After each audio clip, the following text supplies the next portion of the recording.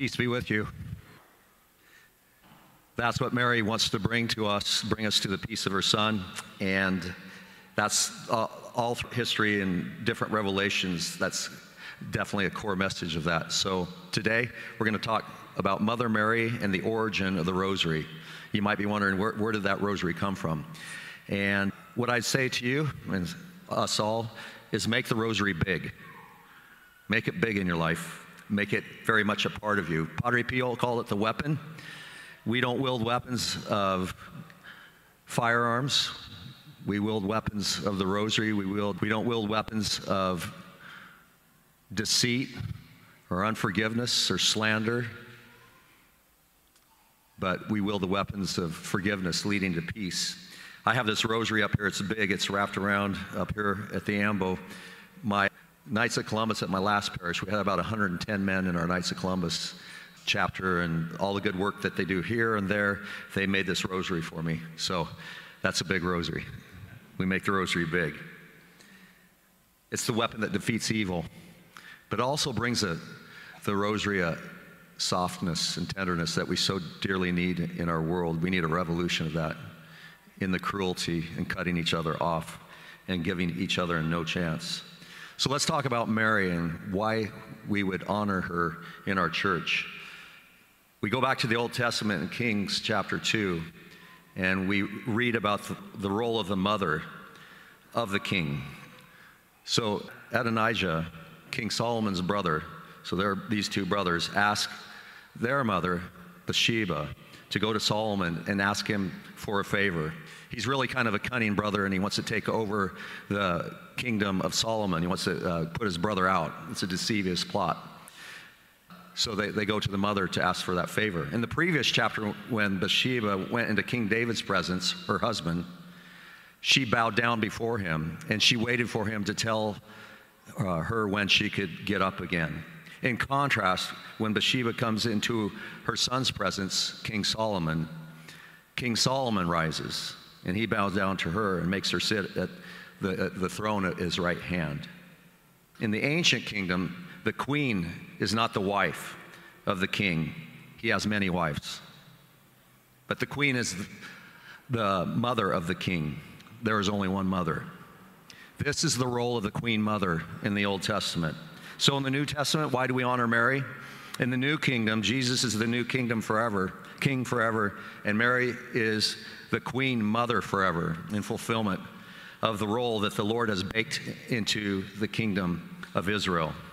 And then in Revelation 12, the last book of the Bible, we see the revelation of Mary as queen mother, clothed with the sun, with the moon at her feet, and the crown of 12 stars around her head. And just like we see Solomon arise to meet his queen mother and bow down to her and has her sit at his right hand, in the new covenant, the new kingdom, Jesus has the role of honor, not worship, for the queen mother. As he gives her honor, we give her honor.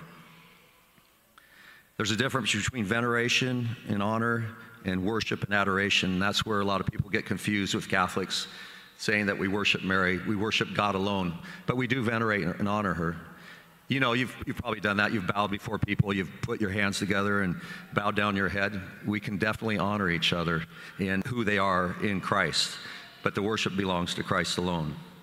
This is interesting. We can all be a mixed bag, right? Some days we can be holy and some days we can be backstep 3 or 4 steps. And God works through it all, this mess. But Martin Luther, he did not believe in the Rosary at all.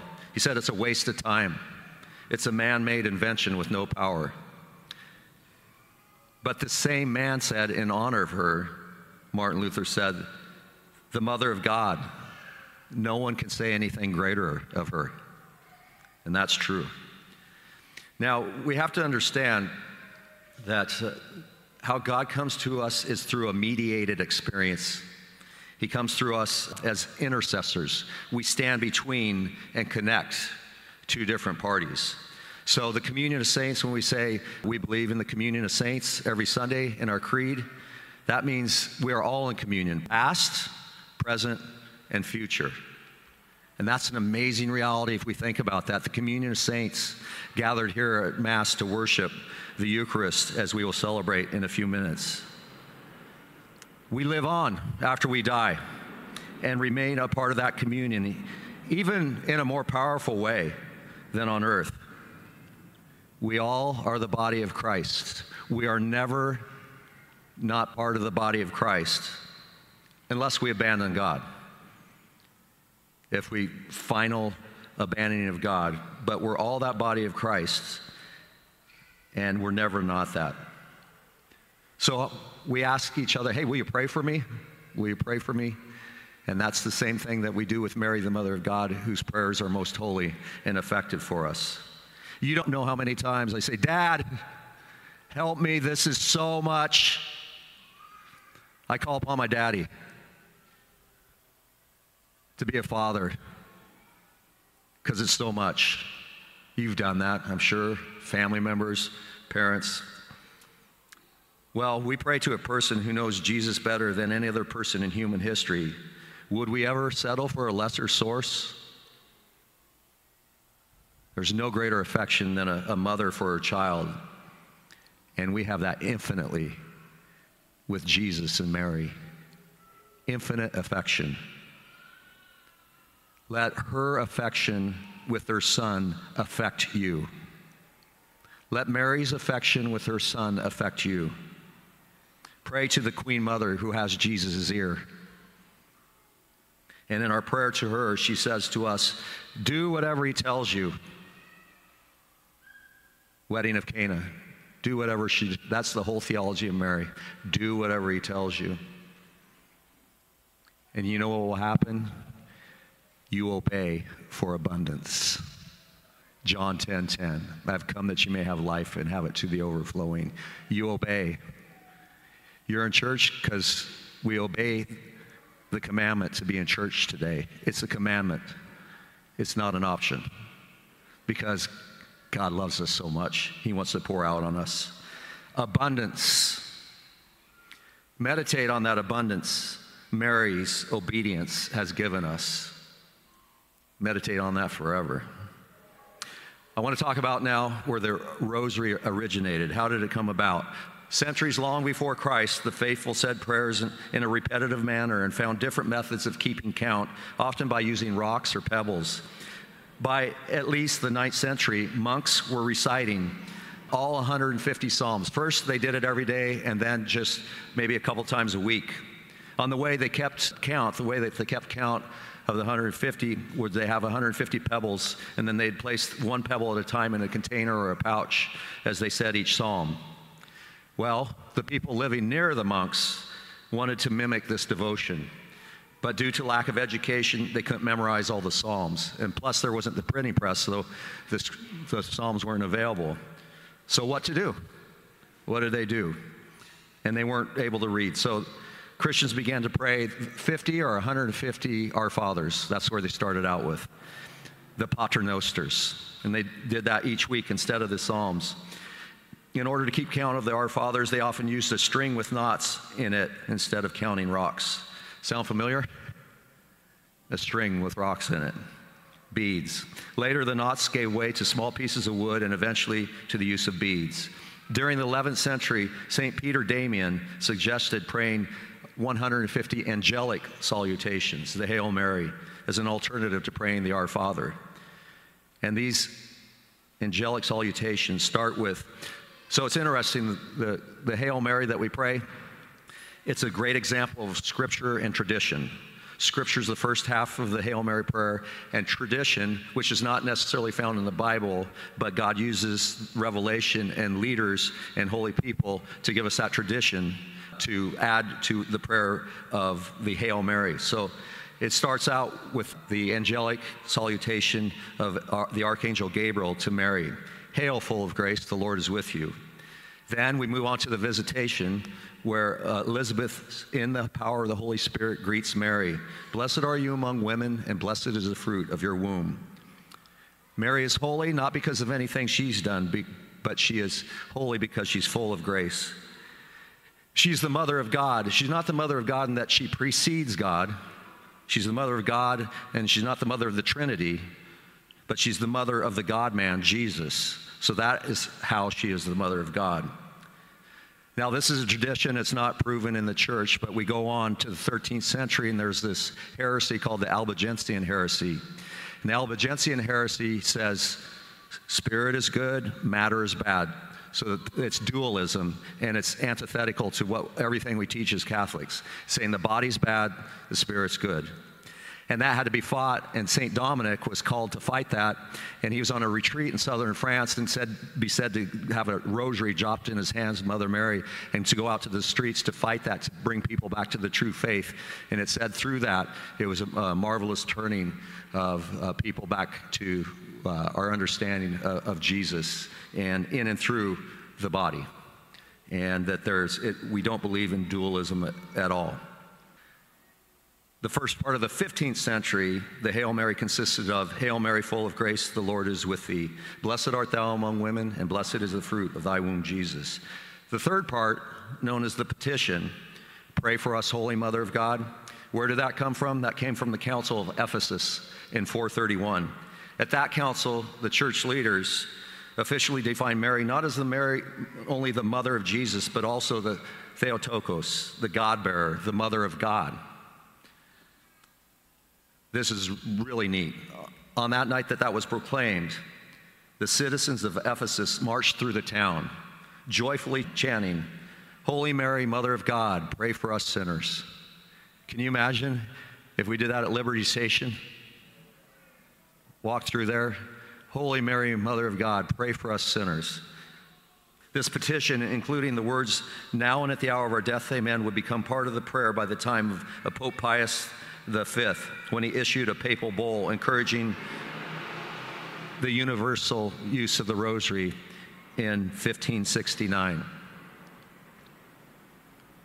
So that's the origin, broad strokes, of the rosary, why we have that. I'm going to invite my friend Colleen to come up right now in just a second. And she just got back from Medjugorje, Yugoslavia. I know many of you have heard of it. If you haven't, it's reported, and many of you have gone. I know many of you have gone. I've gone 8 times. It's one of my 2 favorite spiritual places on earth. And it's massive conversions and peace coming out of there, vocations, confessions, right down the line, just exactly what we need, getting to the heart of it. And Mary, the Mother of God, is reported to be having visitations with 6 young visionaries from that time, and some of them still get these visions where Mary, the Mother of God, speaks to them. And it's just, many people have described this place to me as heaven on earth. They've never experienced more heaven on earth than Medjugorje. And so I wanted to invite my friend Colleen, who just got back from there, to share her experience with Mary, Queen Mary, Mother of God at Medjugorje. So please give her your kind attention, and thank you, Colleen.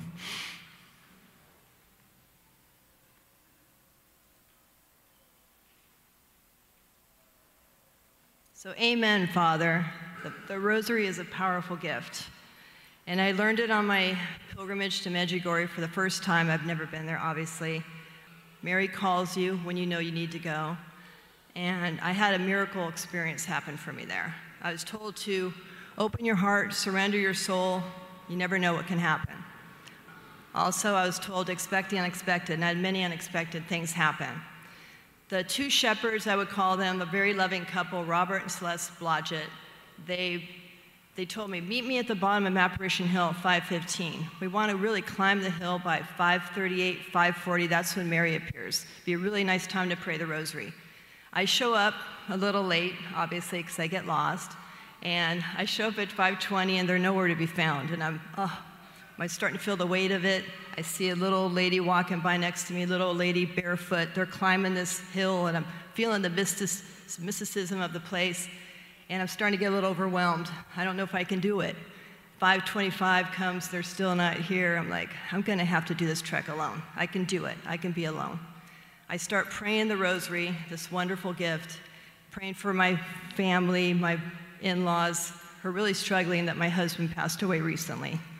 So as I'm climbing this hill, praying with intention, so key to pray the rosary with intention, I start feeling the gravity of the place, start feeling emotion. A third of the way up, I'm just start to hear my name being called, and I'm thinking, this is my divine moment. Get down to my knees, I'm looking up, Colleen, Colleen, and I'm feeling like this is really great, this is gonna happen. Then I hear Celeste Blodgett behind going, it's me, Celeste, it's not Mary, it's me. And I just broke the ice, and I was like, this is so great, oh my gosh. She goes, you're so silly. No, be quiet, we gotta keep climbing the hill. We gotta get there by 5:38, it's really important. So we start climbing, her husband's leading the way. He's going at a really fast pace, she's going fast, and these boulders are not easy. There's no dirt, it's just like you're climbing it, and you're just hoping to make it there. As we get to the top of the hill, we can see the statue of the Virgin Mary, and we just get overwhelmed with emotion. And this wave of roses overtook all three of us. And there's no roses around. If you've ever been there, there's just boulders. It's quite magical. We're just overwhelmed. Robert turns around looking at me like, can you smell that? Celeste is looking at me with big eyes, what time is it? And I look at my phone, it's 5:38, and I'm like, oh my gosh, what's going on? We are freaking out. We start praying. It says, I wish all of you could have been there. It was very, very miraculous. It's a wonderful place. Mother Mary really touched us. We know she's real. We know that God is real. We know Jesus loves us more than anything, and Mother Mary just wants us to have a relationship with her. So I hope this helps, and with her son Jesus. Amen. Amen.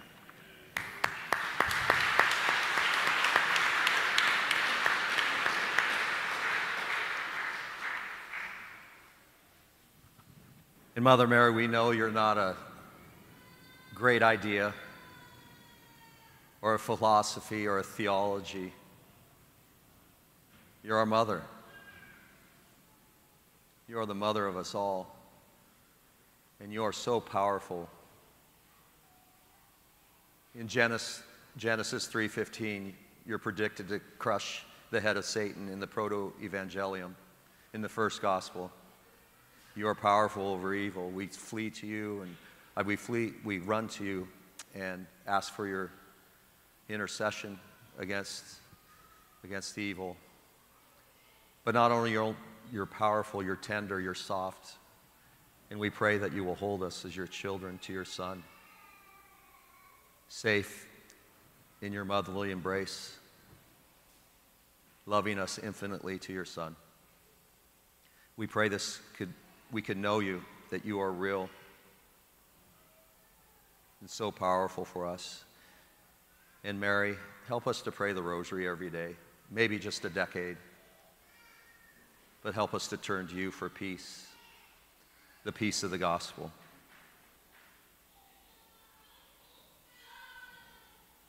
As we hear all the babies cry out, they're crying out for you and your Son. And we thank you for that cry that reminds us that that's our cry too. Holy Spirit, pray this down into our hearts from our heads. Help us to be less thinking about things and more experiencing them with our whole lives. Help us to surrender as you did. Hail Mary, full of grace, the Lord is with thee. Blessed art thou among women, and blessed is the fruit of thy womb, Jesus. Holy Mary, Mother of God, pray for us sinners, now and at the hour of our death.